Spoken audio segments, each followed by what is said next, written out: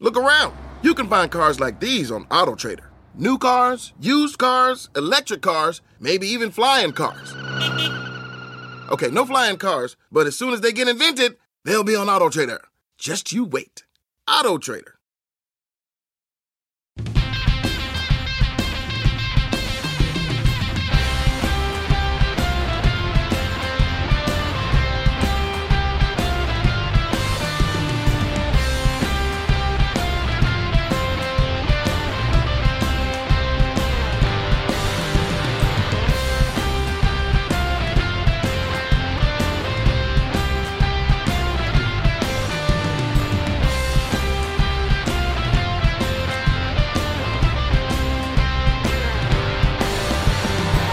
What's up, Nashville?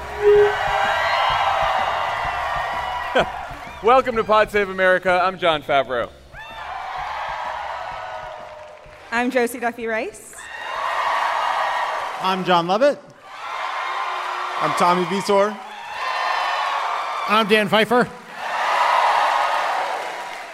We are so happy to have Josie with us on this swing, who you know and love as a host of Crooked's What a Day podcast. We're also lucky to be joined by your next member of Congress from Nashville, Odessa Kelly. And a Tennessee native who also happens to be the former Vice President of the United States, Al Gore, is here.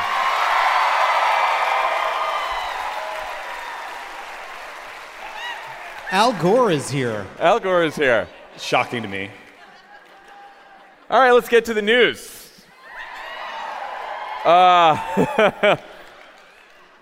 It seems like Donald Trump might have gotten himself into a bit of a jam. On Monday, 24 FBI agents arrived at Mar-a-Lago with a search warrant and left with 11 sets of classified documents, some at the highest level. According to the New York Times, federal agents who executed the warrant did so to investigate potential crimes associated with violations of the Espionage Act, which outlaws the unauthorized retention of national security information that could harm the United States or aid a foreign adversary. They also went after him for a federal law that makes it a crime to destroy or conceal a document to obstruct a government investigation, and another statute associated with unlawful removal of government materials. Doesn't sound good. Does not sound good. The Washington Post has also reported that the agents were looking for classified materials specifically related to nuclear weapons, so sleep well tonight. Josie, thank God you're with us because our legal expertise comes from stray tweets. Is Donald Trump in trouble? You know, I'm actually not a very good lawyer, but I do know a lot about law enforcement. And the FBI does not show up to your house unless they know something's in your house. They don't ask questions they don't already know the answer to. Don't lie to the FBI is the bottom line. Good. Don't lie to them. I mean, Trump has gone through a variety of excuses over the last 48 hours. The latest is that the government could have gotten their classified secrets back if they had just asked. Have you ever heard of the magic word? FBI. Josie, can you explain what we know so far about why the Department of Justice and the FBI felt the need to show up with a warrant, and why Attorney General Merrick Garland then called for that warrant to be made public? Yeah, it was kind of amazing because Merrick Garland was like, we actually did ask. We tried some things and they didn't work, which is why we showed up, you know? I mean, the idea of accidentally having classified documents and then just forgetting to turn them over and someone being like, can we have those back? And then forgetting. Forgetting. Just doesn't add up, you know? No, it does not add up. I think what happened is Okay. William Barr dressed up as a sweet old lady and gave Merrick Garland an apple, which he took a bite of, fell asleep. And it wasn't until Liz Cheney kissed Merrick Garland on the lips that he woke up. And everything has played out since. Yeah, he did say at the press conference that they tried, quote, less intrusive methods. Right. So we don't know exactly what those were. I suppose that's just asking politely. for the classified info back. Tommy, when you were spokesman for the White House National Security Council, you had access to plenty of classified information. So I guess my question is, how many nuclear secrets do you still have? And where are they? No, I took home an actual nuke. It's You get the whole nuke. It's a co-rec. Can you help people understand why the government takes the possession of classified information so seriously? Sure. So the reason the government classifies things, so the reason you deem something to be top secret is because the government believes that will cause, I wrote it down, exceptionally grave damage to the national security. That's essentially the reason something becomes top secret. As a general matter, I think that the government classifies too many things or over-classifies information. I saw a lot of State Department cables in my day that were news reports from abroad that got sent back that were marked secret for some reason. But based on the reports and the warrant we've seen so far, the stuff they were looking for, the FBI was looking for at Trump's house, is very, very sensitive stuff. The warrant referenced miscellaneous top secret information. It referenced miscellaneous TS/SCI documents, and that means top secret, sensitive, compartmented information. Other news reports said that there was signals intelligence, which means stuff that the NSA intercepted between, I don't know, the Pakistani military talking to themselves or intercepted emails. One of the news reports mentioned special access programs, which are programs or activities that are so sensitive that you can't just get access to them because you have a clearance. You have to get read into whatever it is. So it could be like a CIA covert action program. It could be a special military technology or a new weapon system. The very few times I got read into those things at the White House, I literally had to go over to some intel person's office, sign a document saying that I would not talk about it, and then when I left, sign out of the compartment saying that I would continue to not talk about it because I would go to jail. Again, double jail, I guess. I don't know why. Can you tell us now? No, I can't. And then... Try it. A hint? Can we get a hint? Tell you guys after. And then, hot or cold? Another... You referenced this at the top. Apparently there were documents relating to our nuclear weapon systems, and I probably don't have to explain to anyone why that would be bad to have at your house. And so... At your beach house. In your beach house. And that was particularly interesting, though, because the current sort of Trump sycophant defense is that he's the president, he can declassify whatever he wants. And to some extent that's true, but it's actually not true with information relating to the nuclear weapons program that's classified under a different statute, and he can't just unilaterally do that. So, if that's there, you're in trouble. So, long story short, we don't know if the FBI will find any of this stuff, and we should probably wait to see. We may never not know, frankly, because they're not going to say, hey, the following classified information was found in his basement, because that would defeat the purpose of protecting said information. But you can understand why they would be nervous about it sitting around. And like Mar-a-Lago, in 2019, a Chinese national was arrested breaking into Mar-a-Lago, trying to sneak into the pool, with 9 thumb drives, 4 cell phone SIM cards, and a laptop, right? It's a counterintelligence nightmare at that point. But we know... Or just a very specific kind of vacation.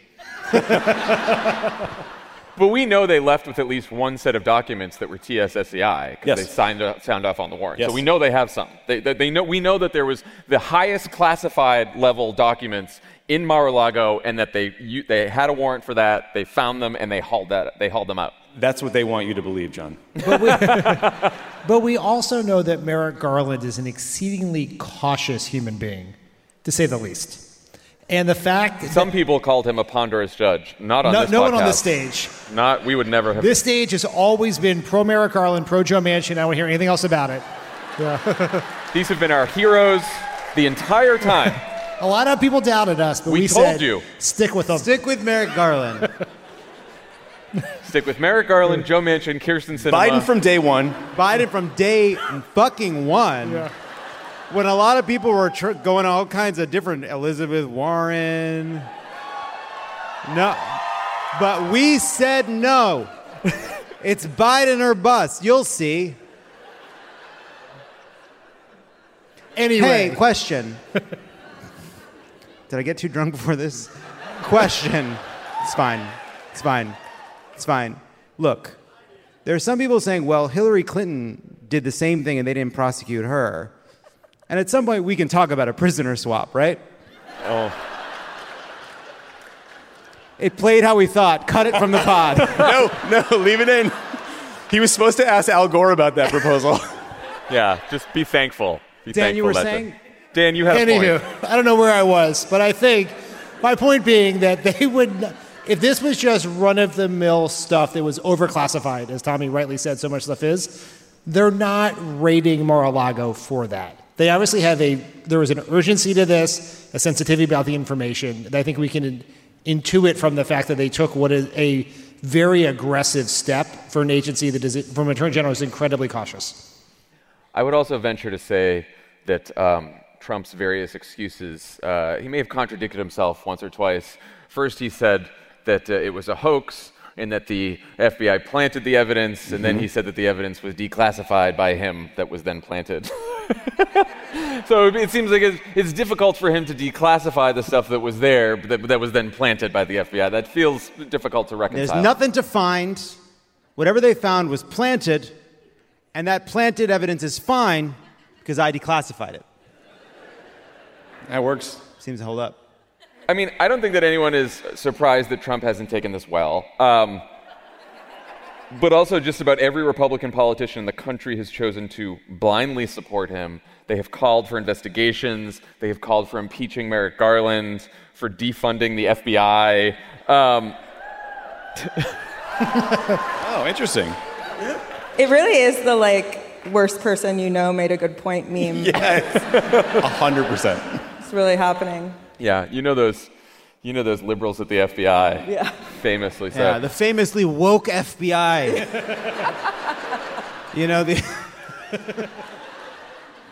All running around shouting their pronouns at people, the classic FBI. The FBI. I mean, it's amazing. You step back and look at what conservative media is trying to the number of institutions in America that the right-wing media has tried to turn their fucking addled baby boomer audience against. It's like, you shouldn't, no football for you, no baseball for you, the FBI's too woke now. These people, where are they supposed to go? They can't even go to Cracker Barrel anymore.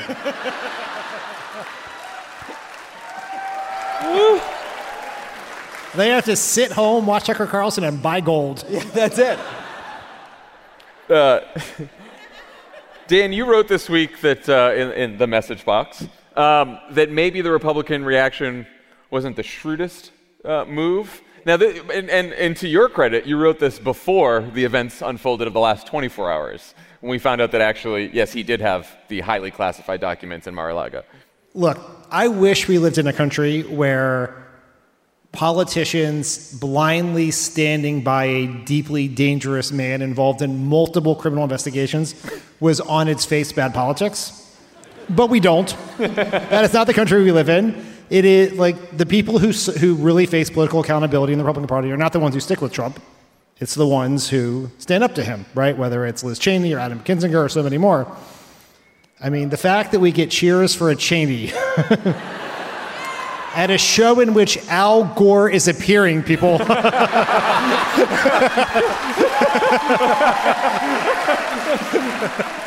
tough. But I do think the way in which the Republicans have stuck with Trump is making a huge, huge mistake. Because it's not that they're defending him, because everyone expects that. It's that they are pledging to use the power they seek in this election to investigate the FBI, defund the FBI, impeach Garland, impeach Christopher Wray, defend Trump.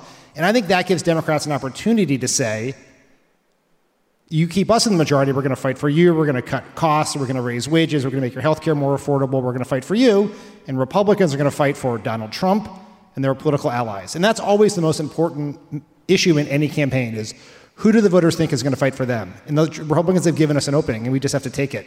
Yeah, they're fighting for Donald Trump's right to keep nuclear secrets and do whatever he pleases with them. Yeah, I just say a lot of these, they all got out there pretty early being like, these people don't have the goods, There's no goods. And then we found out there were nuclear secrets. You know what I say?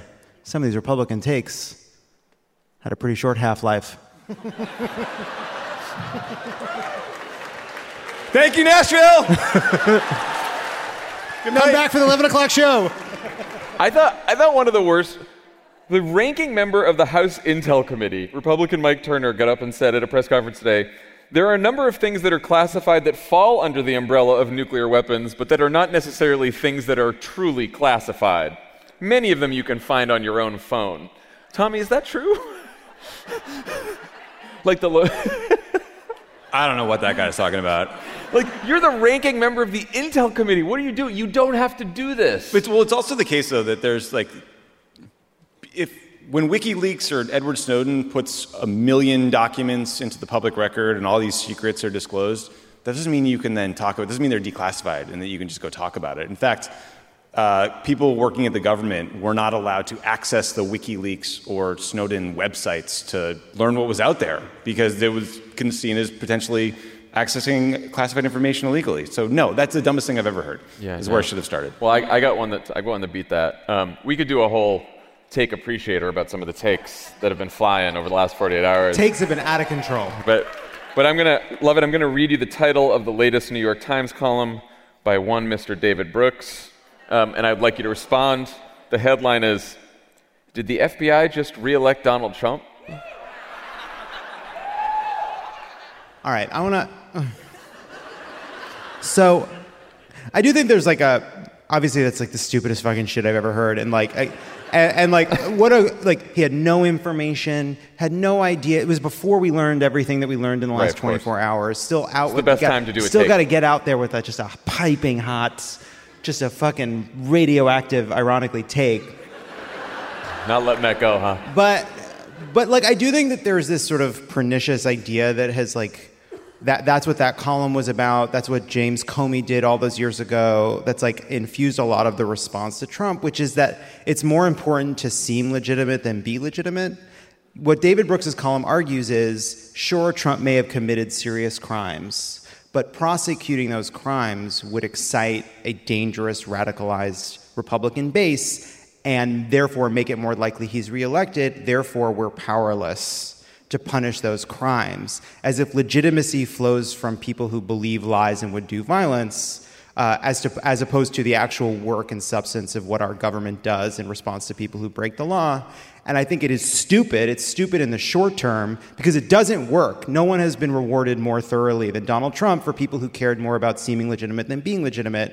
But it also gives a kind of quiet, a pocket veto of the rule of law to right-wing groups and people who would do violence. Right-wing violence, the threat of it is already warping our politics. Liz Cheney can't do events in Wyoming. There are threats against people like Raphael Warnock. There are,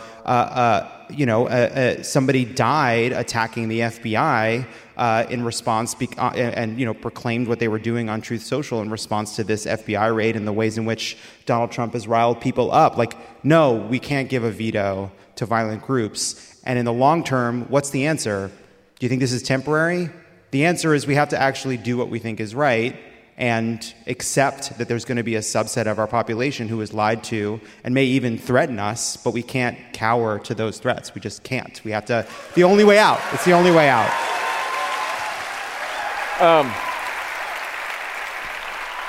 Josie, what do you think about that? As Lovett mentioned, it was a January 6th rioter, in fact, who tried to storm the FBI field office in Cincinnati on yesterday. Do you think President Biden and Democratic politicians should be more vocal in calling out Republicans and right-wing media for some of the dangerous rhetoric we've been hearing over the last couple of days? Because it is getting a little... Truth Social, the right-wing militias, they're all getting Truth Social is getting a little much. Yeah. Truth Social is getting a little riled up, believe it or not. Yeah, you think about even the feedback to the defund the FBI. The Democrats are being quieter about that than they were about defund the police 2 years ago. And it just is a reminder that when we say the rule of law, we actually only apply that to people we deem dangerous, but that we actually don't think are existential dangers. This is an example of what happens when people are trying to destroy the actual fabric, fundamental values of a country. What is our response going to be? And that really determines what the future looks like here. Yeah. If we're not willing to speak up and hold those people accountable, far be it from me to call for punishment of anybody. not my vibe. But Donald Trump has made me support the FBI this week, so that's like, it's been weird, Hey, weird times. Weird times. Weird times. I don't like it. I'm not into it. Yeah, I mean, the stuff that's getting said on right-wing spaces in media is very scary. And, to sort of prepare myself for this section of the conversation, I reconnected with an old friend. Oh, no. Oh, no. Steve Bannon. What? I downloaded 2 episodes of his podcasts. You listened to all of it? What's that? Did you listen to them all the way through? All the way through twice. One of them actually twice. And I just wanted to play you guys a quick clip. You're a lawless scumbag. Your department's a bunch of lawless scumbags. The FBI's a bunch of lawless scumbags. Hey, suck on that. You don't like it? You're a lawless scumbag. Back the blue. What? I mean, you can't. Look, that was you talking about Merrick Garland, obviously. How did he know my kink? You can't argue with that Sorry, logic. I said that. What a lovely man. I have actually said those words about the FBI before, too, but not in this context. He does this shit for 4 hours a day. It's crazy. No, I wanted to play that because it gets worse from there. So Bannon had on Seb Gorka, who used to work at the White House. He's a kind of weird Hungarian fascist. They both floated a theory that the Biden administration is trying to assassinate Trump. And then Gorka said the FBI brought in so many people and surveillance equipment because they are setting up some sort of ongoing surveillance equipment themselves. And then they both called the FBI the Gestapo. So it's hard to back a law enforcement when you're calling them Nazis, in my book. And I think the problem here is like Trump has created a social media site that's become kind of a domestic terrorist safe space. Yeah. And this guy who targeted the Cincinnati FBI office shot it up, escaped, was in the middle of a shootout essentially with the cops and paused to post on Truth Social. So I want to see the Democratic Party stand up and talk about this and call out what is happening, which is like some really dangerous rhetoric and incitement. But I do think that at the end of the day, the only people that these people are going to hear are Republicans and law enforcement when they come to their house to arrest them.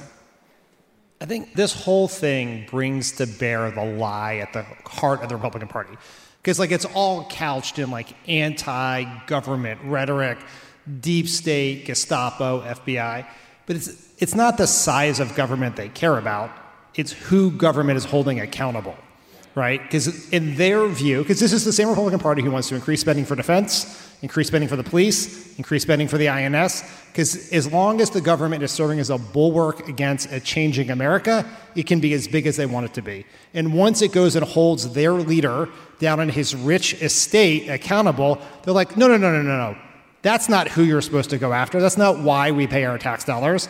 And that is the core of this Republican Party. Yeah, well, the whole, everyone's pointing out it's Everyone's pointing out the hypocrisy. It's of course, they don't care that they're hypocritical. There's no ideology driving this party anymore. It's a cult of personality. Trump gets to do whatever he wants to do. If he runs for re-election and he loses, he gets to overturn the election. If you try to hold him accountable for that by prosecuting him, then that's wrong too. You can't do that. There's no outcome that's acceptable except Trump being installed as the president of the United States for as long as he wants. That's it. That's the only outcome that's acceptable. But see, I think that is the ideology, right? Is that people like Trump get to do what they want and others don't.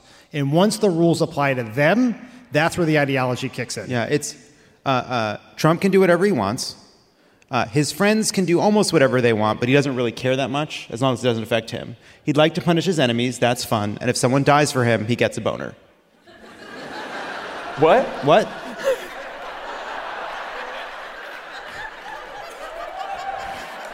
Okay, we'll be back with more news.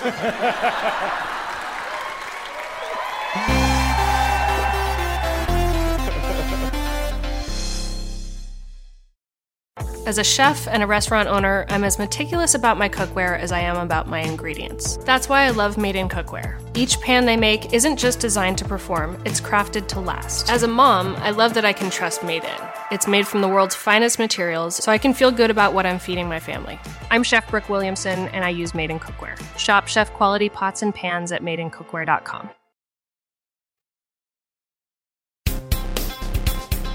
And we're back. Now it's time for OK Stop.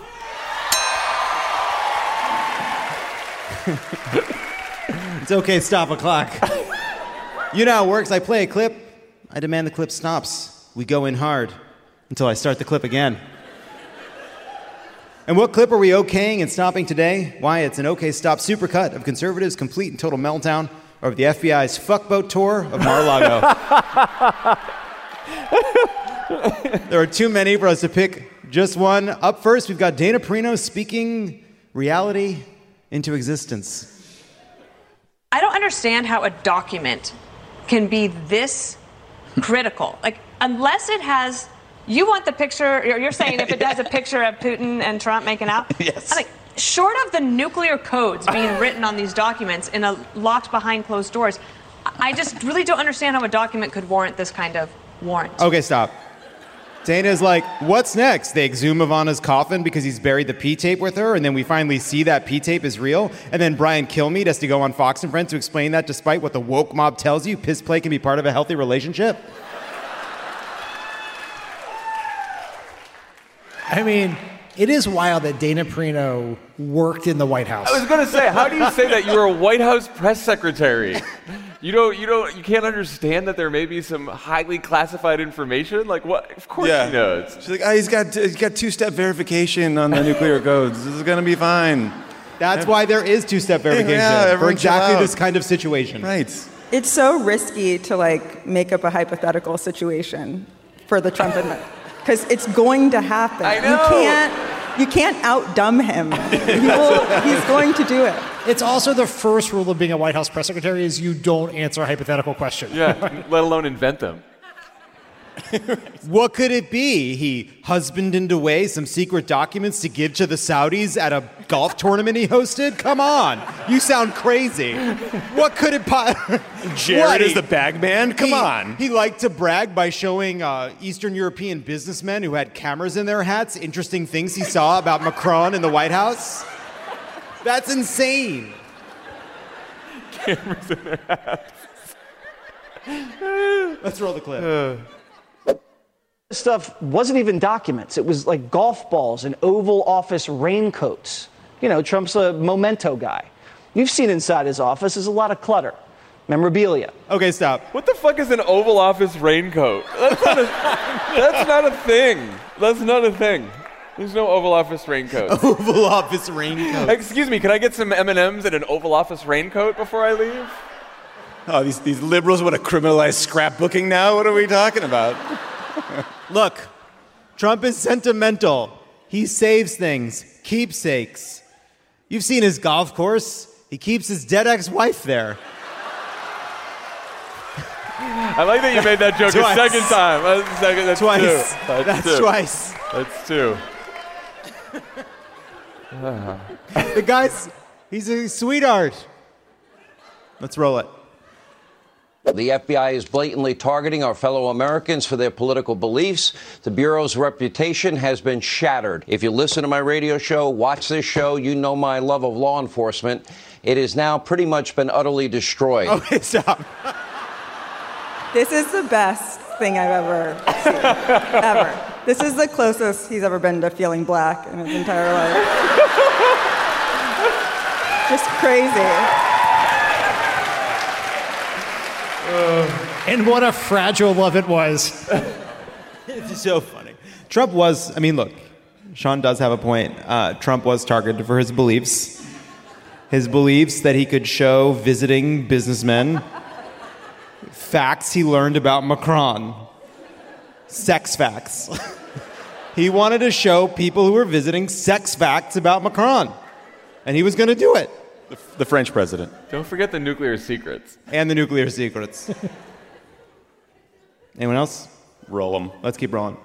Is it your understanding that there were not documents related to our nuclear capabilities or nuclear issues that had national security implications in the president's possession when the agents showed up at Mar-a-Lago? That's correct. I don't believe they were, and if they thought well, they were... do you know for a fact? Do you know for a fact they were? Have you spoken to the president about it? I have not specifically spoken to the president about what nuclear materials may or may not have been in there. I do not believe there were any in there. The legal team had done a very thorough search.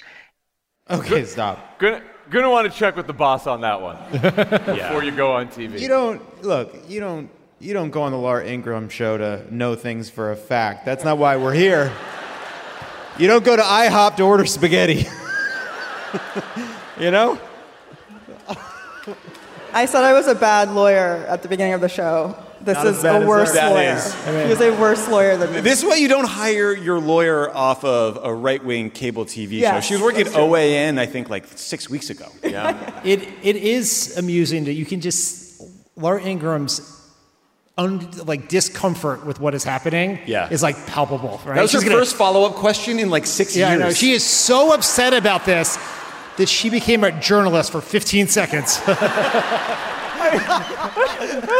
That's how you know it's serious. That's how you know. Laura Ingram's like, hey, you fucking asshole. I know you come from OAN. This is Fox News, bitch. We do this right.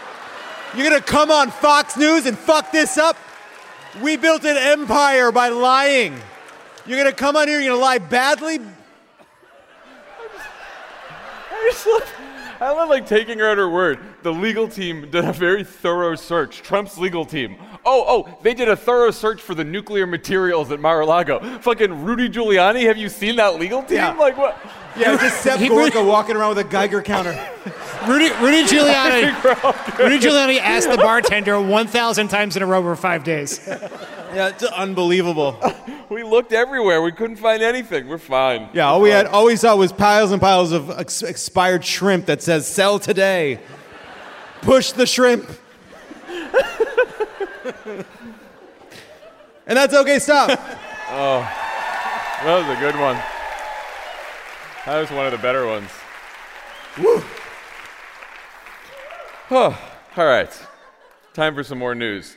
So with all the usual caveats about us being out of the prediction business, I do have to report tonight that the evidence is mounting that with just under 3 months left until the midterms, the political environment is shifting in favor of the Democrats.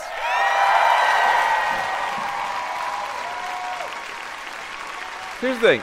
It's not just the polls, though the 538 average now has Democrats with just a slight lead for the first time all year. But it's also the actual election results from the Kansas ballot initiative on abortion,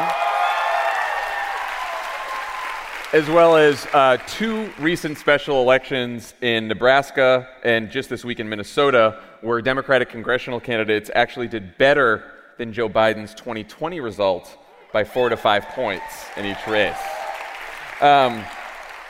Dan, I was shocked to see that you, of all people, wrote a piece this week, again in the message box, that was titled, "Why Dems Could Win This Fall." What the fuck? What is with the optimism from you? What are you? Of all people. What are you doing, Dan? What is wrong with you?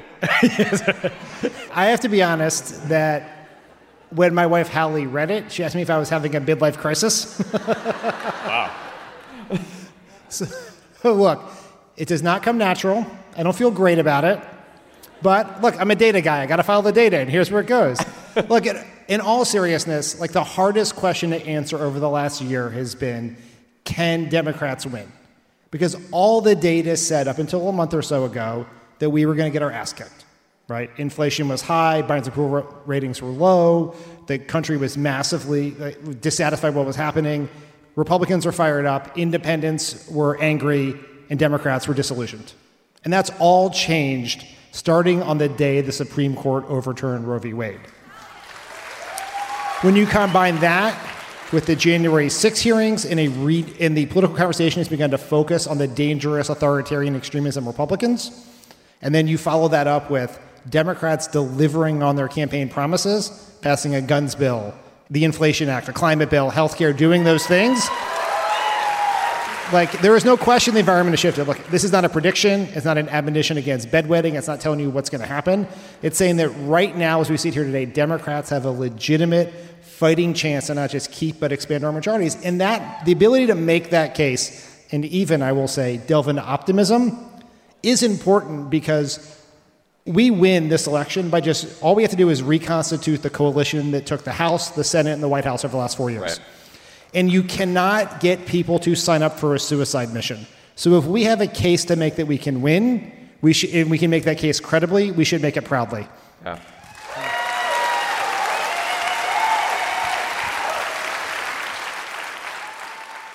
Josie, I think there was like a real question after the Dobbs ruling as to whether it would cause pro-choice voters to feel hopeless or to feel energized. What do you think, and what should Democratic candidates do to make sure it's the latter, that they're energized? Yeah, I was worried because after Whole Women's Health in Texas, it didn't look like that was shifting a lot of public opinion. But look, Kansas, I think so goes Kansas, so goes the nation. Isn't that the word? Yeah. No, I like that. I think, women, there are more women in this country than there are men. I'm just letting you guys know. Yeah, no. And we vote more than any other demographic, right? Women show up to the polls. When you take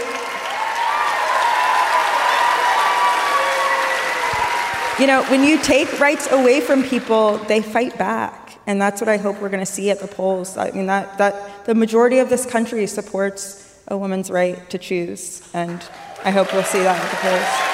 Yeah. I think that's such a good point, because usually the dynamic in the midterm is there's a party in power, it does a bunch of stuff, and then there's a backlash to what the party in power does. This is an interesting situation, a different situation, in that even though the Democrats are in power, the Supreme Court has now taken a bunch of action that is taking rights away from people. Not just the Supreme Court, but also very Republican state legislatures all over the country. And so now, instead of just there being a backlash to the party in power, there's also a backlash to the party that's not in power, because they are running the Supreme Court and state legislatures all over the country, which is one reason that this could be different. And if we don't see it in the midterms, we will see it in the future, because women they're dying. This is going to change people's lives. It is going to radicalize people when they see what a world looks like without bodily autonomy, right? And so, it's a long game, maybe. Hopefully we see it in November. But even then, if we don't, I don't think that's the end of the fight. John, your point about the policy backlash is really important, because where you normally see that is with independents. And when Obama lost the House in 2010, the Affordable Care Act and the stimulus bill were both underwater. When Trump lost the House in 2018, the tax bill was underwater, driven by independents. What is really interesting here is that all the things that Biden has done, from the American Rescue Plan to the guns bill to the Inflation Reduction Act, are incredibly popular by huge. It's very rare to have big pieces of legislation with 60% approval, and all of his do. But the most interesting thing I think about the Kansas race that I think should really scare Republicans the most is that on the day of the Kansas referendum, 100,000 independents turned out to vote in there. Yeah. And they could not vote in the primary. Kansas has a closed primary, so they cannot vote for the Democratic or Republican nominees for governor or anything else. They turned out only to vote on this referendum.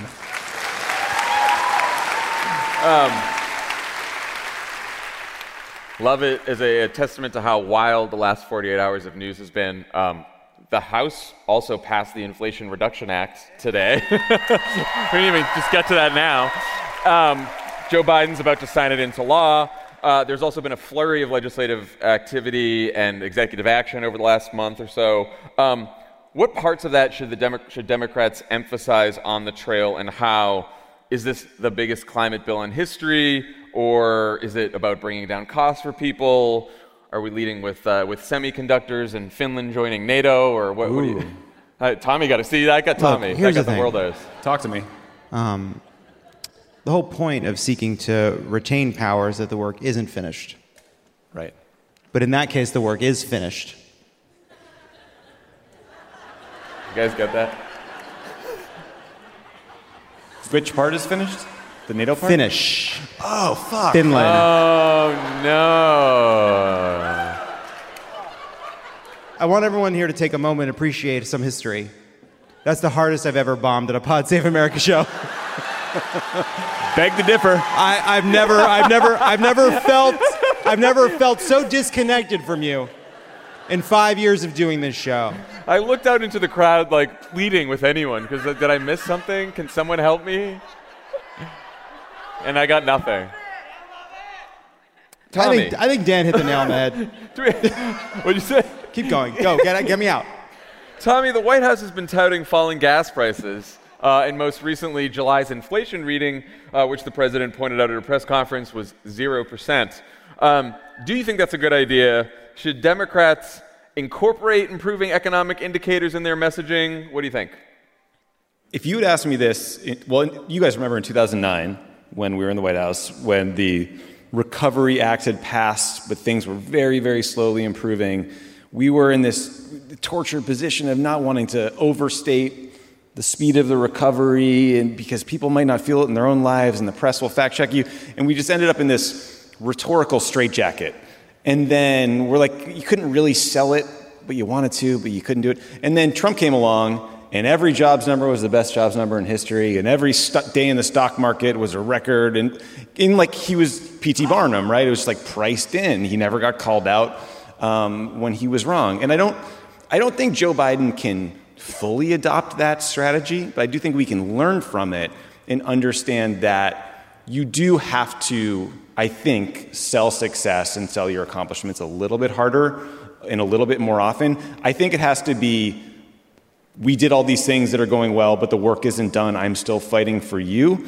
But I do think you should own the things that are going well and talk about them more often. And yes, the New York Times will undoubtedly write a piece about how it's risky to talk about falling gas prices because they could go up again. And the reason I know that is because they already wrote that fucking article and I almost lost my mind.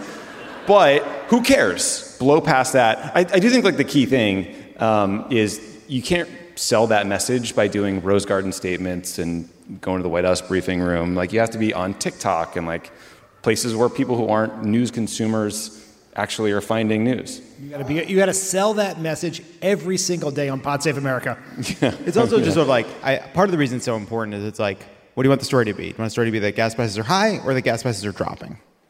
And I just think we have to like take credit. Own it. I think you have to at least show, I think what you said, Tommy, like you have to show that you are fighting to improve and to improve people's situation and to improve the economy, and it's long, hard work, but you're making progress. And by the way, look what these assholes are going to do. They're going to take us right back. They just voted against all of these measures. Which assholes? Those guys? Yeah, exactly. I'm pointing to someone over there that are going to lower that costs. Fucking guy. What'd he do? He seems cool. Yeah, he was fine, I think. So you want to be a cheerleader. I think you want to sell optimism. Especially because we need people to get involved in the midterms, which brings me to my plug for Vote Save America. Have we all signed up for Midterm Madness? We should see more hands here. All you have to do is you go to votesaveamerica.com, you go to Midterm Madness, you pick a region, and we'll give you... Midwest. Team West. I know we're not in the West, but... Midwest. We'll give you plenty of stuff to do. We'll give you volunteer opportunities, calls to make, text banking, all kinds of stuff. We need people's help. Again, like Dan said, if we reassemble the coalition that beat Trump in 2020, we will win the midterms in 2022. So sign up for Vote Save America. And speaking of activism, so at each of our live shows over the last couple months, we've also been spotlighting local organizations that are making a difference in their communities. And tonight we want to recognize the Equity Alliance, which has been working since 2016 to help Black Tennesseans take action in local government and challenge systemic inequities. Please welcome their co-founder, Tequila Johnson. Hello, what's up, Nashville? Hey, y'all. How's everybody doing? Good. Man, y'all got me fired up. This is exciting. Yeah, all right. Yeah, so as he said, I don't want to assume that everyone in here knows who I am. I love you too, baby. Yeah, that's right. I'm Tequila Johnson. Yes, it's pronounced like the liquor, but a little bit stronger. A little bit more intoxicating, you know. And I'm co-founder and co-executive director of the Equity Alliance. The Equity Alliance is a statewide organization. We build unapologetic Black political and economic power. Somebody say power. All right, now I need y'all to help me with this pitch. We're in the Ryman, AKA the church, and we in the South, so we're gonna do this real Black Baptist church style, okay? I'm not gonna do this by myself. I'm not gonna save democracy by myself, and I'm not gonna give this pitch by myself, all right? So can y'all say amen? All right. So yes, you guys know of all the work that we've done. If you don't, please get engaged. One of the things that we're most known for is in 2018, we registered 100,000 Black and brown people to vote. And in a state like Tennessee, when you do something like that, right? Tennessee, founding state of the KKK, the state that claimed the life of Dr. Martin Luther King Jr. When you dare to register Black and brown people to vote, of course, our racist Republican legislator is going to come back with some crazy-ass bill trying to criminalize us for doing it, right? Right. And for me, I was like, you know what? I don't care about that. I'm going to do it anyway. And we continued to do it. And that bill was shut down, but our Trey Hargett went across the state making people feel like he was trying to minimize that due to election integrity. I mean, it was horrible. You would hear tequila in his mouth every other day with something crazy about voter registration. I thought he hated tequila. That was until most recently he was arrested on a DUI, leaving Bonnaroo.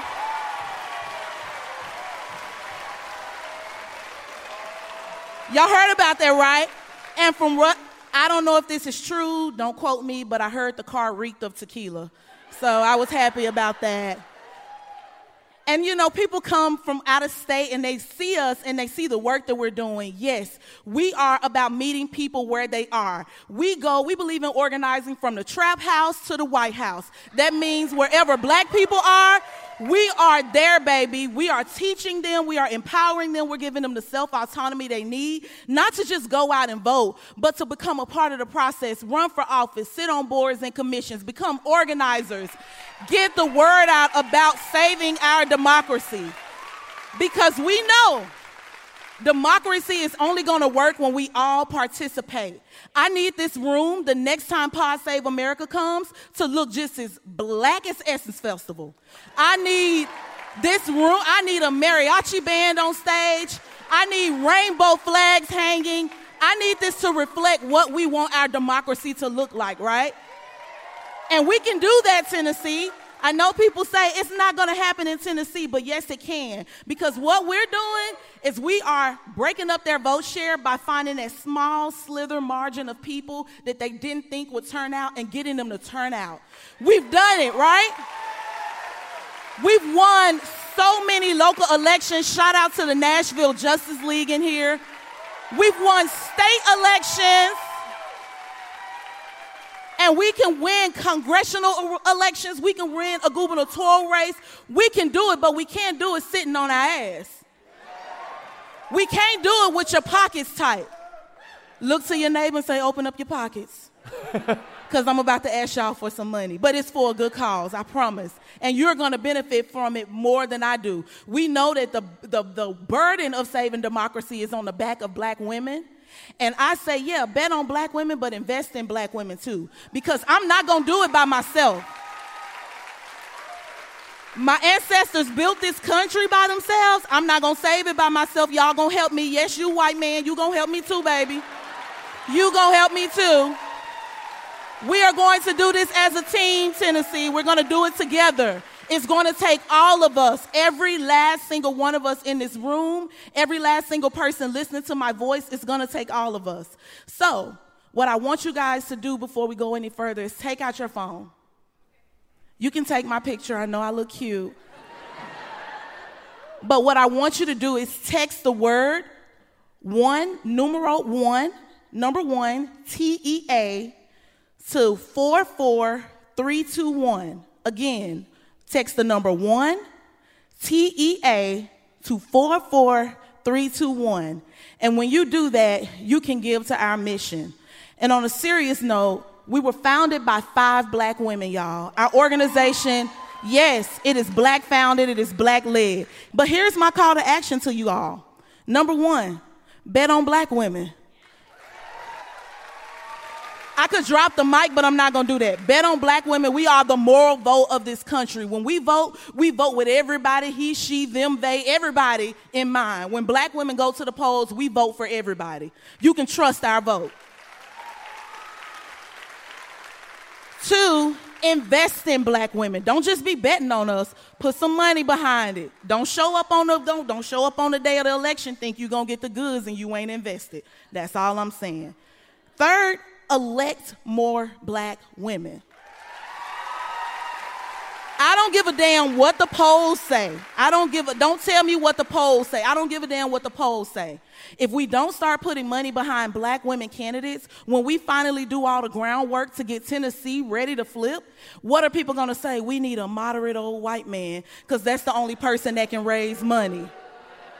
Put money behind black women candidates. And lastly, believe in Tennessee, y'all. I believe in Tennessee. I believe in Tennessee. Believe in Tequila Johnson.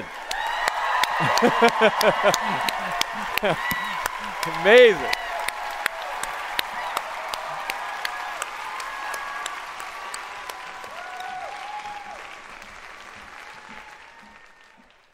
Joining us now is the founder of the nonprofit Stand Up Nashville and the Democratic candidate in the 7th Congressional District. Please welcome Odessa Kelly.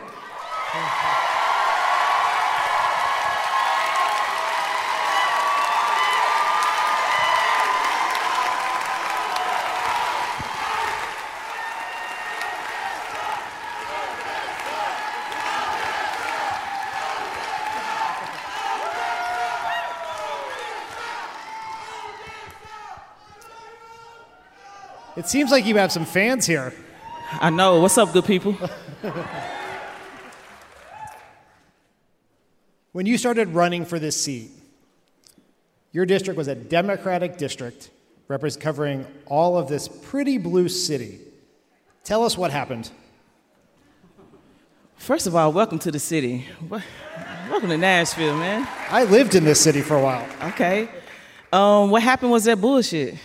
You know, I think it's quintessential of what is happening all across this country. You know, and Nashville has been a predominantly blue and progressive leaning city for over 100 years. And as Tequila said, the racist Republicans at the state legislature, in their last act to grab power, decided they were going to split up Nashville into 3 districts. But what they didn't know is that we about that life here in Nashville, and we fighters in this city. And that's exactly what we're going to do. So they created 3 districts that will be blue. So thanks to, as you put it, the Republicans' bullshit, this is a pretty Republican district. You are a progressive, a proud progressive running a progressive platform. How do you convince a bunch of people who voted for Donald Trump, who identify as conservatives, to support you in this progressive agenda? Because I come with receipts.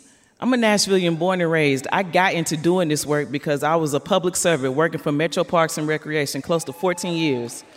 I was on the front line every day, front line of poverty.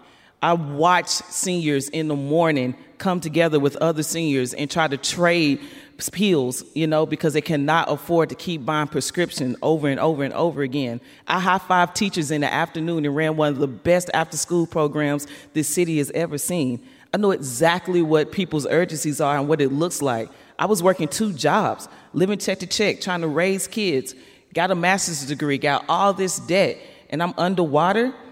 That don't have a red or a blue cap on it. What that got on it is stress. And regardless of people in rural Tennessee, if they're in the suburbs or they're right here in my hood, everybody's feeling that same type of stress and wants to get out from under it. So I've had a lot of success of going into rural Tennessee and talking to individuals. We got Republicans inviting us down. You know, what they want is someone who can address their needs, and they know that I have a track record of doing it. And when you talk about policies like Medicare for All or you as someone who has struggled in this economy and fighting for it, is that an area in which of connection with some of these very conservative rural voters who are suffering similar economic stress? Absolutely. I mean, it's funny when people call you the far left or progressive. For what? Because we don't want people to be homeless. We don't want people to starve. We want people to be paid the dignity that they are owed for the work that they do in this country. That is why I'm a progressive. You know, I think progressive means moving forward. You know, Elon ain't gonna ever let me on one of them ships, so I might as well take care of Earth, you know, so. If elected in November, you would make history in a whole bunch of ways. I'm pretty sure you would immediately be the best basketball player in Congress. But you would also be the first black woman to represent Tennessee and the first openly gay black woman to be elected to Congress ever. I know. What has the reaction been to your candidacy here in Tennessee? I think it's been good. As you can hear, this is the reaction I've been getting here and all over the country. And it's not if, it's when.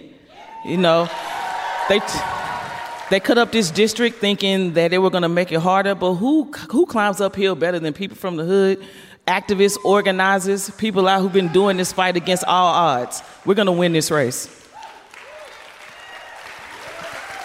You know, as Tequila pointed out earlier, a lot of Democrats have written off large swaths of the South, the National Democratic Party. The term Southern Democrat has often been another way of saying conservative Democrat or blue dog Democrat. In your mind, as you think about it, what is a Southern Democrat in 2022? How do Democrats take back the South? It's me. It's everyone is here. It's the people who can hear my voice. It's the ones who are going to see my pretty face when y'all put this on, you know, on YouTube next week. I'm serious. You know, is Andrew Jackson and them racist Republicans Southern? Yes. But that's not the definition of Tennessee, and that's not the definition of the South. Everyone here in Nashville, in Tennessee, we've been fighting our asses off to be the new model of what the South is going to be. We're the definition of the South. And everyone here is itching to do our part to save our democracy, and that's exactly what we're going to do. As you mentioned, your background is in organizing, right? You've worked in the community, you've tried to help people. How did you see running for Congress as the natural extension of that? What made you decide to run? I think it was just the next step in me wanting to be a good community organizer. I became a community organizer because I was desperate to save my own life. You know, here I am in a community center, and I'm on the front lines of poverty. I'm living check to check. I got friends telling me, am I putting away for my 529? I'm like, what? I'm just trying to make rent, you know, in one of the fastest growing cities in America. I'm from a community that's a case study of gentrification. You know, in the community center, my job was to do Boy Scouts, Girl Scouts, arts and crafts, make programs to make intergenerational connections with our seniors and our youth. And I was good at doing it. I could have retired doing that job. You know, but what happened is if I stayed on that job for 20 years, I might top out at $58K. I can't buy a home in the neighborhood I grew up in at $58K. And that is not just me. That was happening to millions of other people. I had teachers in the elementary school that was connected to our community center that were texting me, asking me to put food boxes to the side. People were coming in our community center that had work uniforms on. These people were social workers. These people did the sanitation, and they were other park workers. The people who are the infrastructure of this city, the infrastructure of this country, that are living check to check.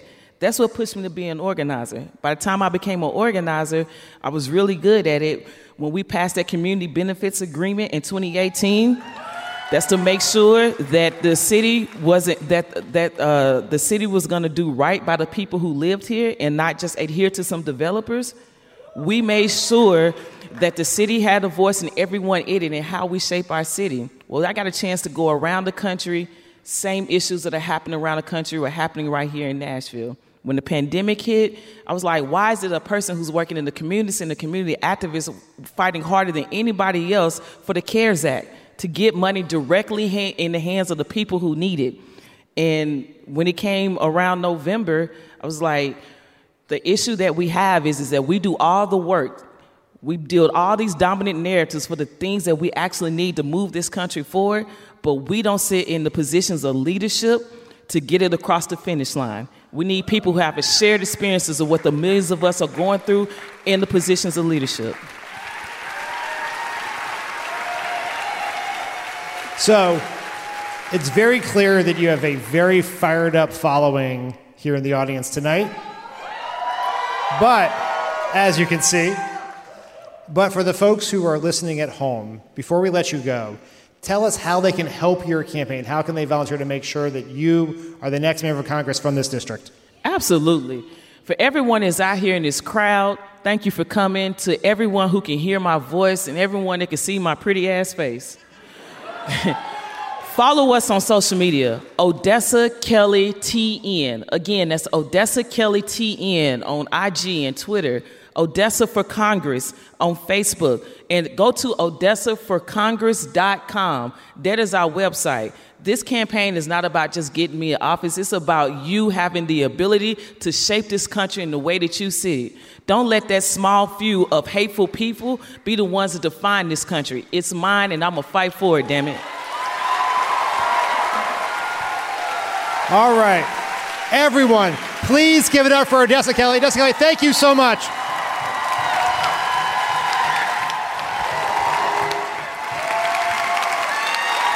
When we come back, Vice President Al Gore.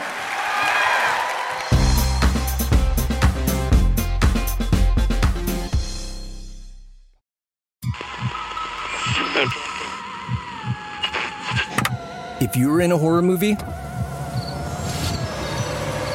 this would be the part where the used car you just bought doesn't start.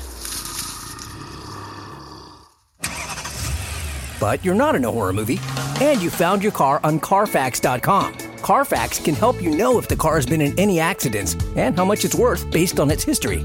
Take the scary out of car shopping. Shop Carfax at the all-new Carfax.com. Joining us now, one of the world's most important climate activists, winner of the Nobel Prize, and the 45th Vice President of the United States, Tennessee's own Al Gore.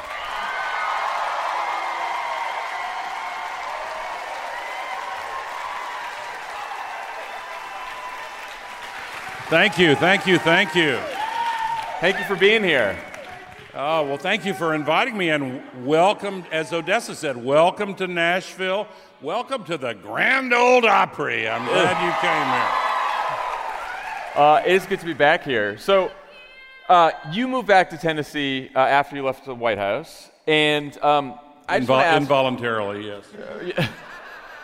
Where in this state have you hidden the classified documents you took with you from the? Is it in an office? Is it a home? Is it buried somewhere? Oh my God! Well, I came out here determined not to commit news about the search of Mar-a-Lago, so I didn't bring any classified documents with me. What's your reaction been? I won't ask any. What's your general reaction been about the last 48 hours about the news of the Mar-a-Lago? We won't call it a raid. The visit by the FBI to Mar-a-Lago.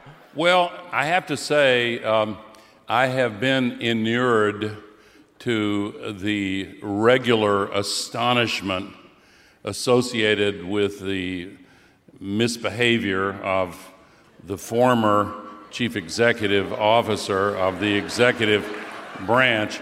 But if you ask me about my reaction to the news of the last 48 hours, my reaction to the last 48 hours is we passed the most historic climate legislation in the history of the United States.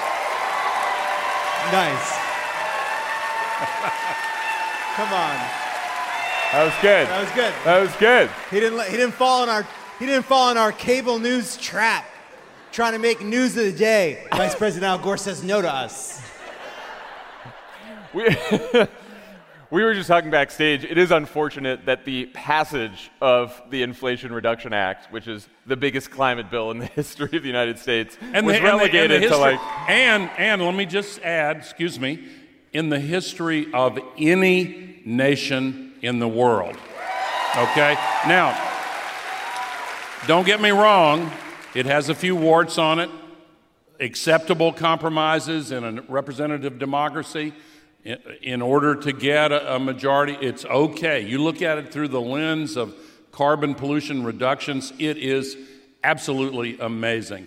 Full credit to Chuck Schumer and Joe Manchin and 12 to 15 Democratic senators who have labored hard to make this stay at the top of the priority list. You go back and look at the Build Back Better bill at the beginning of President Biden's term, and you follow all the different provisions of it. The one provision that had the smallest haircut, the one part of that original bill that was reduced the least, was the climate package. And the reason for that is there are now a whole lot of really dedicated, committed, passionate, educated, well-informed Democratic senators who made sure that it stayed that way, and they've kept it in there. So, and all credit to Joe Biden and also, Joe Biden too, okay? yes. Yeah. So I'm a huge fan of this bill. But I've seen, you talked about some of the warts on the bill. I've seen some of this criticism too, and I'm wondering what you think, because basically the argument is, last year the International Energy Agency said, if we're going to try to be net zero by 2050, we can't have any new oil or gas production. Obviously, this bill allows for some in order to get Manchin on board, and basically the argument is, but it's still allowing some oil and gas production, and if the oil and gas companies aren't really mad about this bill, then it must not be that great. What do you think about that? What do you say to that? Well, first of all, I really like and respect Joe Manchin. There have been times where that feeling has been challenged. But, we don't know what you're talking about. Well, we've all right. always loved Joe Manchin. We've always loved Joe Manchin here at Pod Save America, and I don't appreciate the hissing for a hero. Look, in order for him to get on board and make his transformative decision to move this forward, he had to have something, okay? He had to have something. And what these provisions that were given to him, again, if you look at it through the lens of how much extra carbon is going to be involved there, not that much.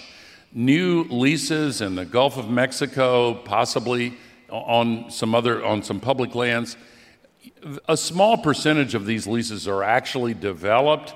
And by the way, the supercharging of wind and solar and battery storage and EVs, it is going to really discourage the willingness of investors to finance the development of more oil and gas. I promise you that. One of the statistics that I think has been really underreported in this whole climate story is last year worldwide, if you look at all of the new electricity generation that was developed in every country, what percentage of it was solar and wind? We'll have the quiz later. We know the answer, but you should tell them. 90%. Wow. 90%. And the International Energy Agency says in the rest of this decade it's going to be 95%. They're losing their markets, the fossil fuel industry, for electricity generation. They're losing their markets for transportation. A lot of countries are now seeing electric vehicles really rise quickly. The third market they have is petrochemicals, which is 75% plastics.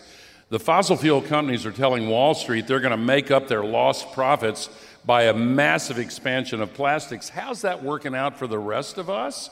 Not well, and there are now bans being considered in countries and regional governments and cities around the world. I think that they are on the way out. I think we are crossing a threshold. Operating an electric vehicle, you can do it for the equivalent of $1 a gallon gasoline. And there's been a chicken and egg deal with the investors in charging stations reluctant to put money up because there are not enough electric vehicles, and people reluctant to buy electric vehicles because they're worried about range anxiety in charging stations. Well, this finances a lot of chickens and eggs. They're all going to get there. We're going to make this. So,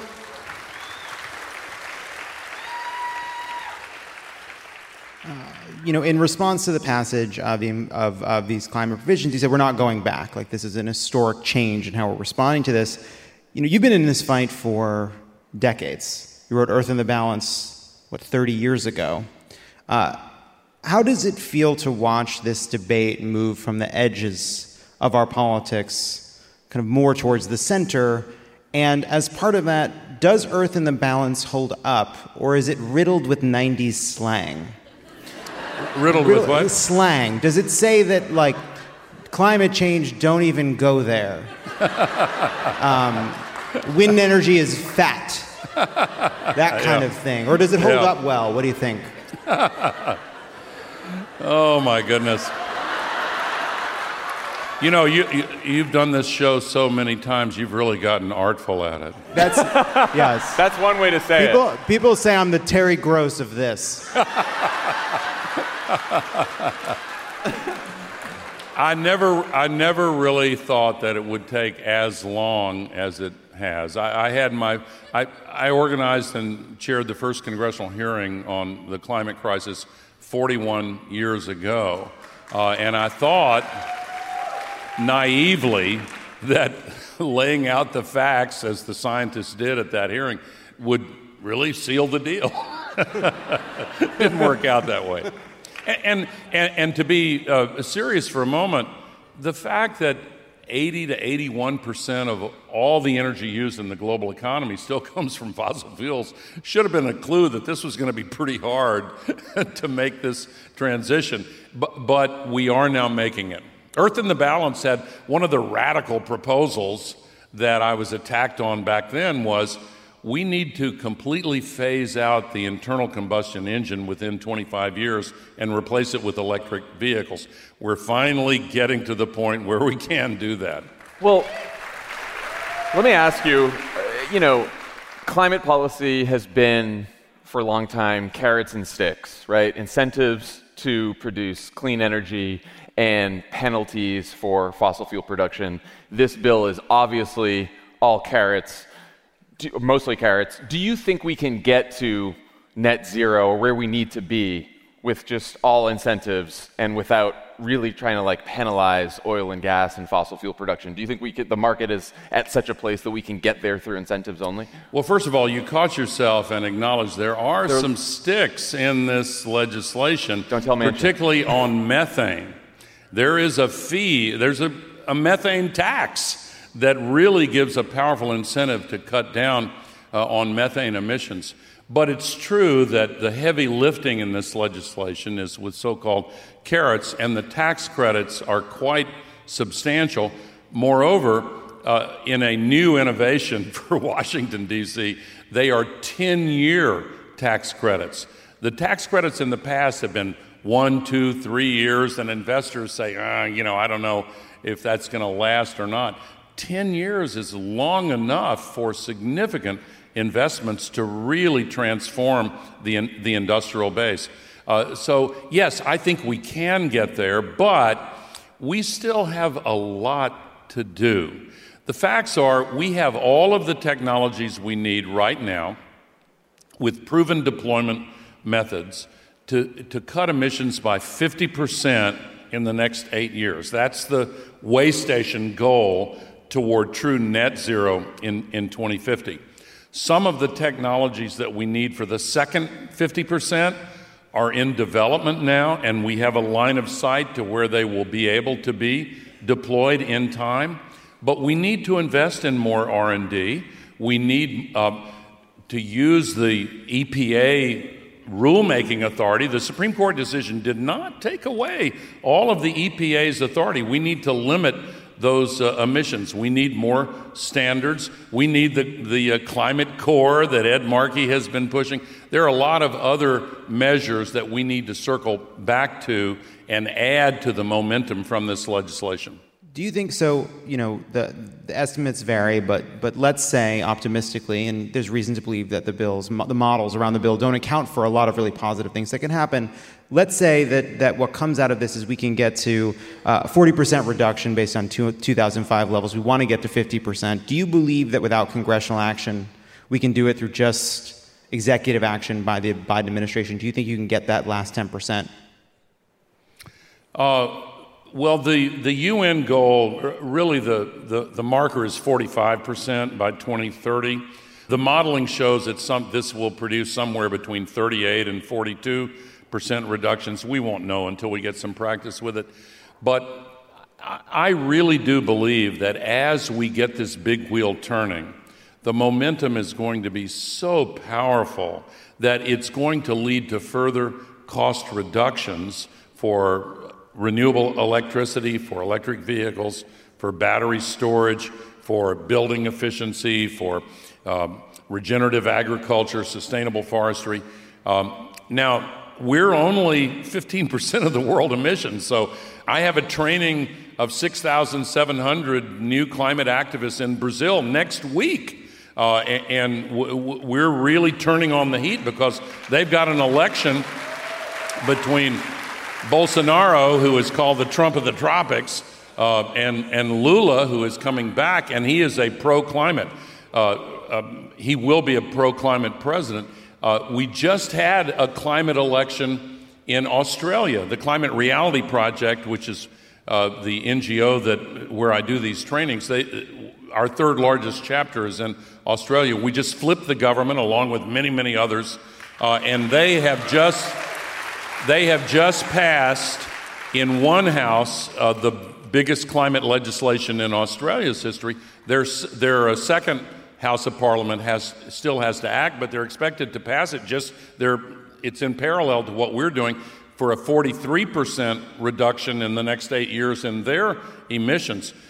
So if we can get Brazil, Australia, and the U.S. and keep moving, and if Europe gets the decision right on how to balance their energy security needs after the Russian invasion of Ukraine, and balance that with continued sharp reductions in greenhouse gas emissions, I think we're really off to the races.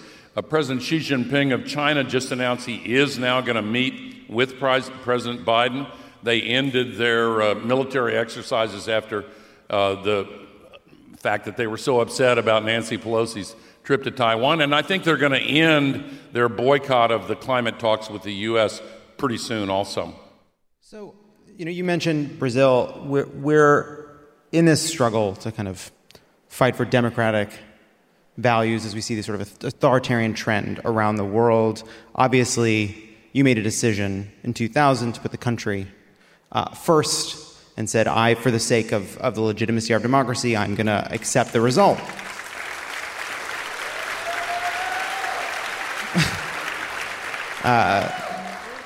We've seen sort of another take on that from Trump.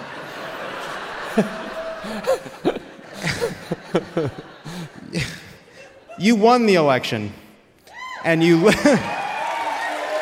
Trump lost the election, and he refused to relent. The serious question is, how do you have a democracy when only one side respects the values of these institutions, the precepts of this country? Yeah. And when you watch someone like Trump run roughshod over the rule of law, how do you respond? How do you respond to that? How do you prove that a game is worth playing when only one side wants to play by the rules? Yeah. Well, the old saying, you win some and you lose some, and then there's that little-known third category.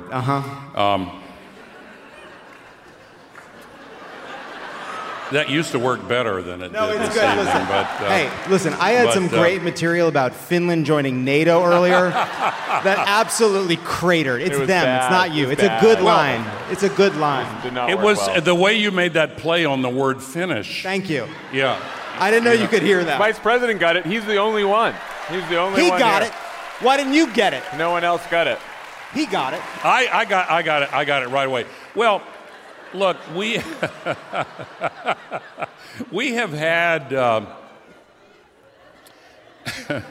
we've had a lot of changes in the reality being experienced by American voters, and the rise of hyper inequality has really contributed to a lot of anger. The perceived threats to the previous dominance of a demographic group that was always dominant, that has also contributed to the anger and the grievance that the previous president exploited. And then there has been an underreported impact from the radical shift in media. And we went from print to broadcast and then to internet and to social media. And, you know, I think we've underreacted to the significance of these algorithms that prioritize anger and outrage and grievance and division. In 2018, when Facebook changed its algorithm, Algorithm 18 did more harm than COVID-19, in my opinion. And people have weaponized a new form of AI, not artificial intelligence, but artificial insanity, where they actually try to convince people of objectively provable, insane theories about how the world is operating. We've seen it in the wake of the FBI raid in Mar-a-Lago, that the FBI has planted stuff, and that, I mean, you know, it's really crazy. And some of these wild, insane theories that they build constituencies around have really hurt our democracy quite a bit.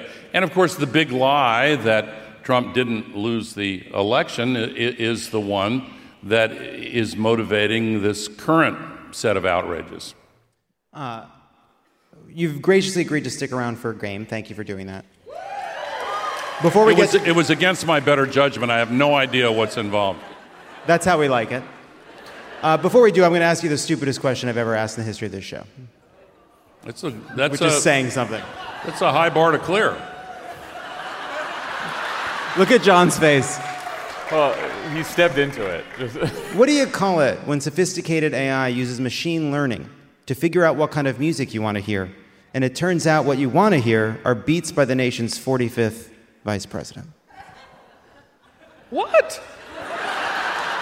I think it's obvious. It turns out that what you want to hear are beats? It's the Al Gore rhythm algorithm. Oh my God.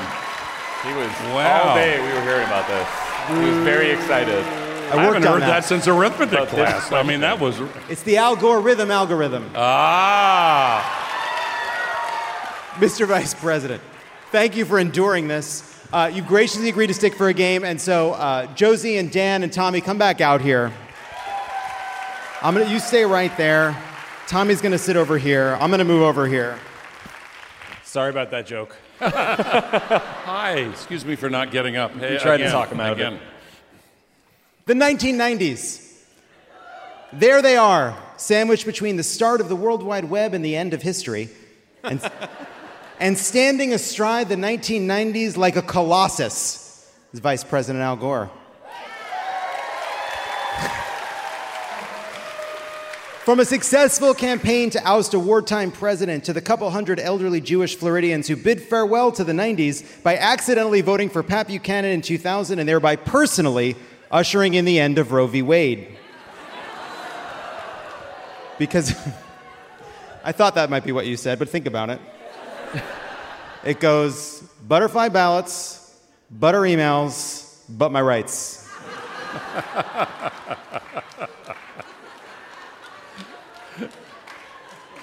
It's so fun to remember this, you know. The point is, the 1990s was a decade in which the dangers of climate change came into focus. And as that happened, we saw a coordinated effort by the fossil fuel industry and Republican allies to politicize and confuse the issue, even as Vice President Al Gore began to try to draw the nation's attention to it. And in the 30 years between your ringing the alarm and the historic passage of a climate bill this week, we've seen a relentless campaign of misinformation. But can you tell the difference between denialists who had beepers in car phones and denialists who had Truth Social accounts? It's time for a game we call Only 90s Kids Will Remember, a.k.a. Kyoto Recall.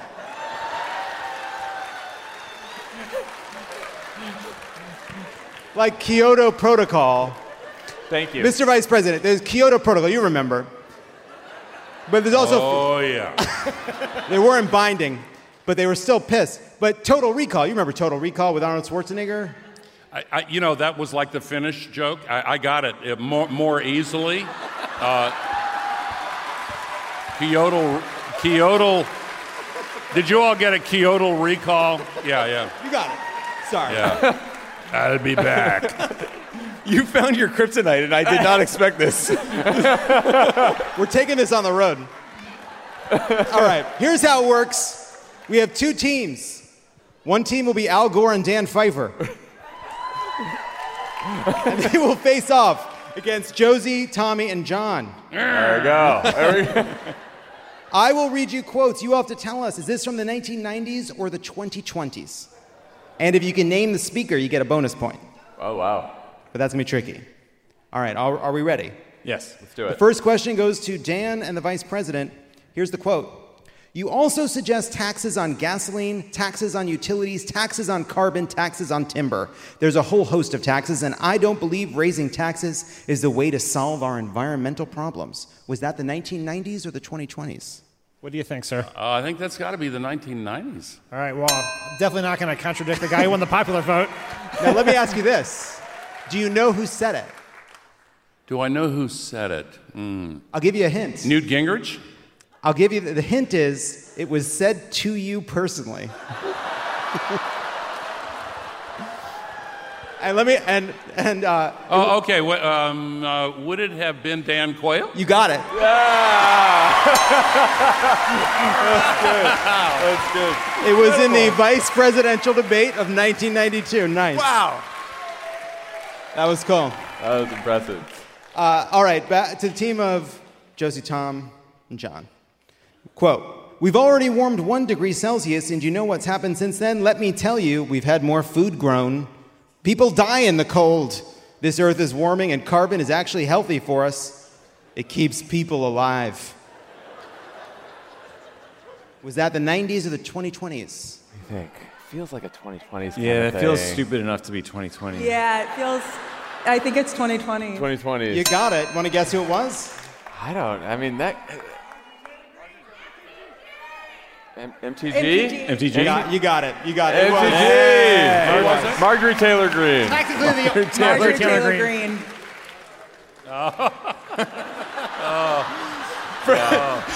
For 1 second, I hoped you didn't know who that was. I was so happy for everyone.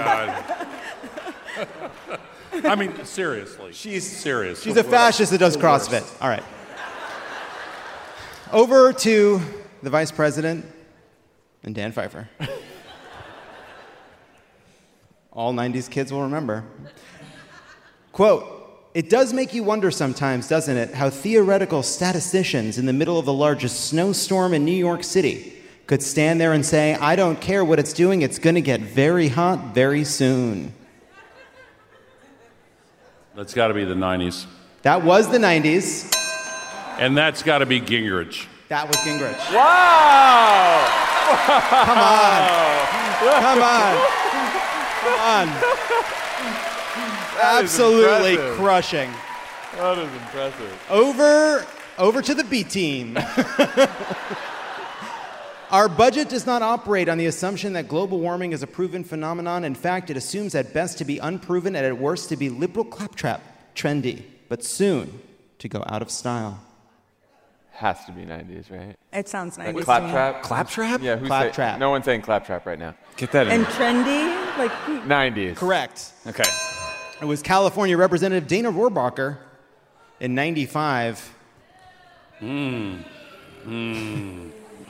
Next up, for Dan, I want to call you Al in this contest. In this context, I feel if you want to be proper, it's your adequacy, but you can. Just for the purpose of the game, use can I do Al? It's okay. Thank you. Okay, I can't do it. Dan and Al. Ooh, that was tough. I did it. Quote: it's well past time to start prioritizing the border crisis. Prioritize the border, stop creating woke climate programs, and enforce the law. Well, obviously, that's the 2020s. That's definitely the 2020s. Yes, it was, but you know who said it? Do you have a guess? Ted Cruz, maybe? Yeah, let's go with that. It was close.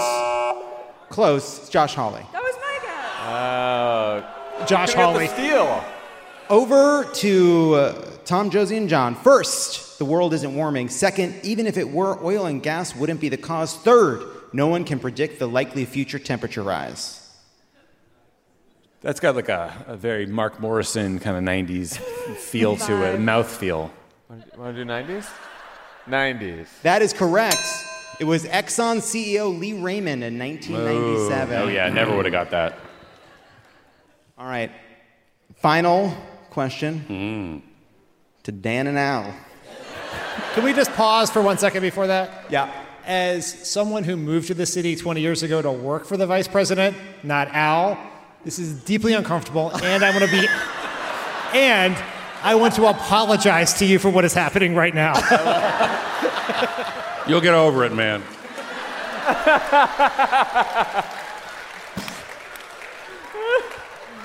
Back to Al and Dan. All right. A-Money, this one's for you. I'm so sorry. Since we don't control the air, our good air decided to float over to China's bad air. So when China gets our good air, their bad air, it has to move. So it moves over to our good air. Then now we've got to clean that back up. End of quote. Wow, I don't think we've had anybody that crazy since the 2020s. That is Herschel Walker from like last month. Okay. Okay. Pretty Okay, good. a twofer. Good for you, man. Nice. All right. That's a double check, by the way. Double check. That's 2 points. Bing, do it again. All right. Who's hosting now, buddy? Macarena. Well, that sound can only mean one thing. It's time for what we're calling the Y2K lightning round. God. Here's how it works. I'm going to read you a quote. You tell us whether it was about climate change or how all the computers were going to explode in the turnover from 1999 to 2000. Everybody ready? Yeah, sure. Quote. Anybody can call out the answer. I came here today because I wanted to stress the urgency of the challenge to people who are not in this room. When I give a speech like this, I am typically preaching to the choir. But hopefully this sermon is heard beyond the four walls of this room because clearly we must set forth what the government is doing, but also what all of us have yet to do to meet this challenge together. There is a pressing need for action. Was that a quote about climate change or Y2K? Y2K. That was Y2K, and it was probably me. It was President Bill Clinton. Okay. But it was Y2K. I'm going to give everybody the point. Everyone gets a point. Oh my gosh, so many times Clinton comes in there and, I just... Next quote. I'm told by some experts that the things that he fears most might not be all that dangerous, according to some scientists. That the thing we fear most might not be all that dangerous. Climate change? Yeah, it was climate change. That was Ross Perot's running mate, James Stockdale, to Vice President Al Gore. Admiral Stockdale, a great man, but he unfortunately opened in the debate by saying, "Why am I here?" That did not land. He really well. was a great man. You have to answer that question for yourself. In all forms of life, I think. Yeah. No. Final quote. When people say to me, "Is the world going to come to an end?" I say, "I don't know."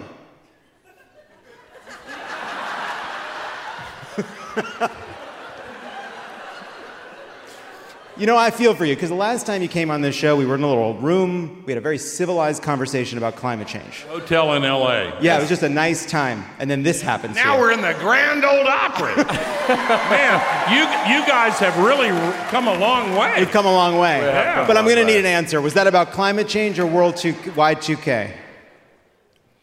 That must be about Y2K. That is correct. Oh. All right. There, thank you. All right, well, I've tabulated the points. John, Josie, Tommy, you're a little bit behind. Vice President Al Gore, Dan Pfeiffer, you are technically ahead. Unfortunately, you still lost. And it doesn't make any sense. But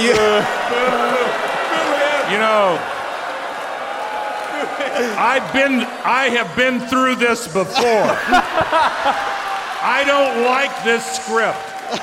All right, you know what? You technically won, but you still lost. Is that what I heard you say? I think that's technically the rules. I don't make the rules. All right, you know what? Vice President Al Gore, you're the winner of the game. Thank you so much. Thank you so much for doing this. That's our show for tonight. Thank you to Vice President Al Gore. Thank you to Odessa Kelly. Thank you to Tequila Johnson. Thank you to Josie Duffy Rice. Go to votesaveamerica.com. Sign up for the midterms. Thank you, Nashville.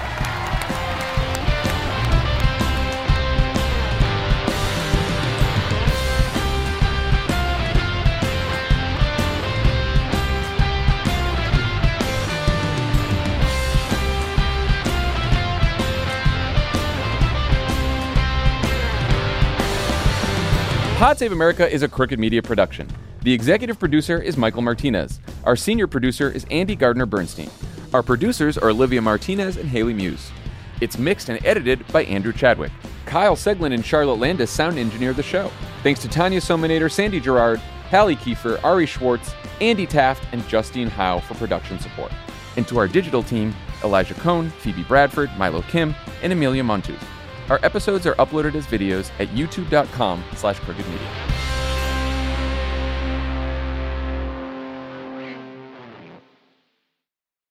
You can live out your MasterChef dreams when you find a professional on Angie to tackle your dream kitchen remodel. Connect with skilled professionals to get all your home projects done well. Visit Angie.com. You can do this when you Angie that.